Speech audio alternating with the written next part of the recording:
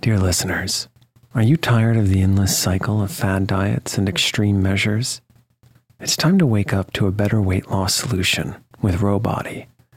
As someone who's been through the ups and downs of weight loss, I know firsthand the challenge of trying to find what will stick.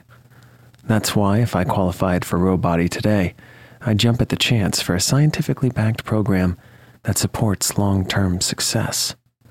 With Rowbody, you'll gain access to the most popular weight loss shots on the market, paired with personalized lifestyle changes.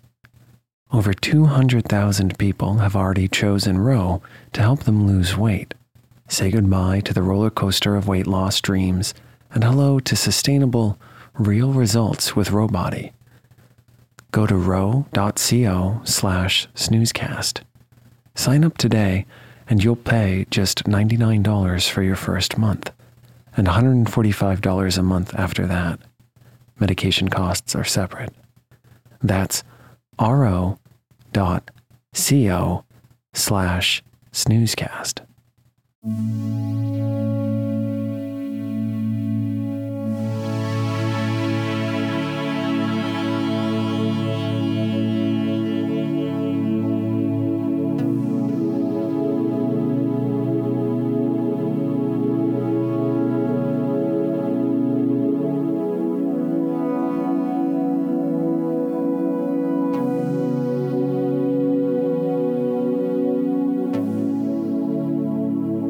Welcome to Snoozecast, the podcast designed to help you fall asleep.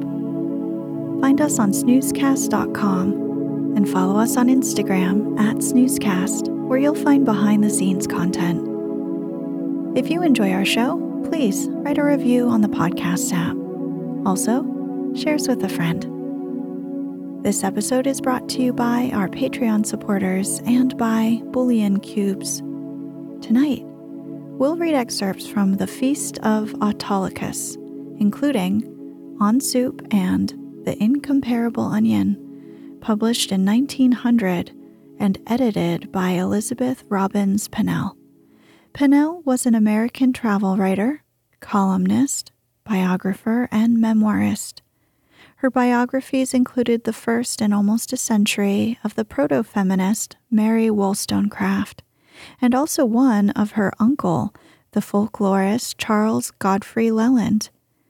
Coincidentally, Charles Godfrey Leland compiled the book Algonquin Legends that the recent Snoozecast episode Badger the Mischief Maker was based on.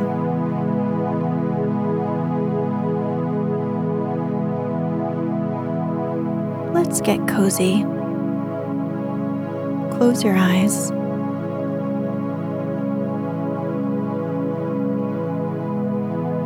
Relax your body into the softness of your bed.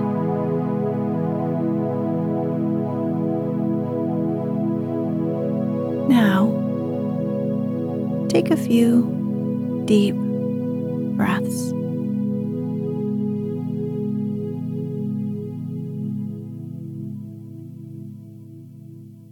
On Soup.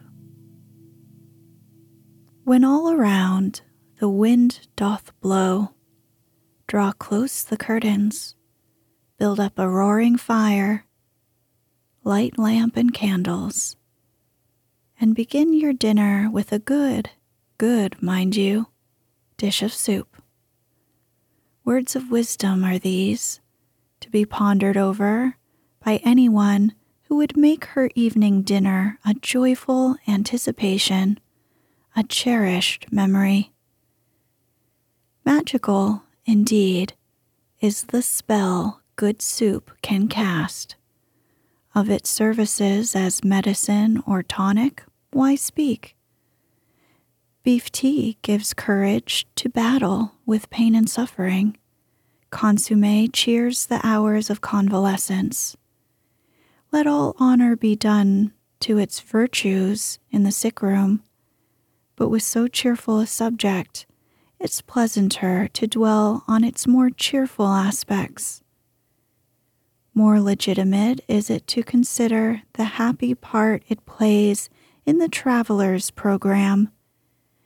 And for this, it must be repeated, As for all the best things in the gourmand's life, one journeys to France. But first remember that contrast may add pungence to the French menu.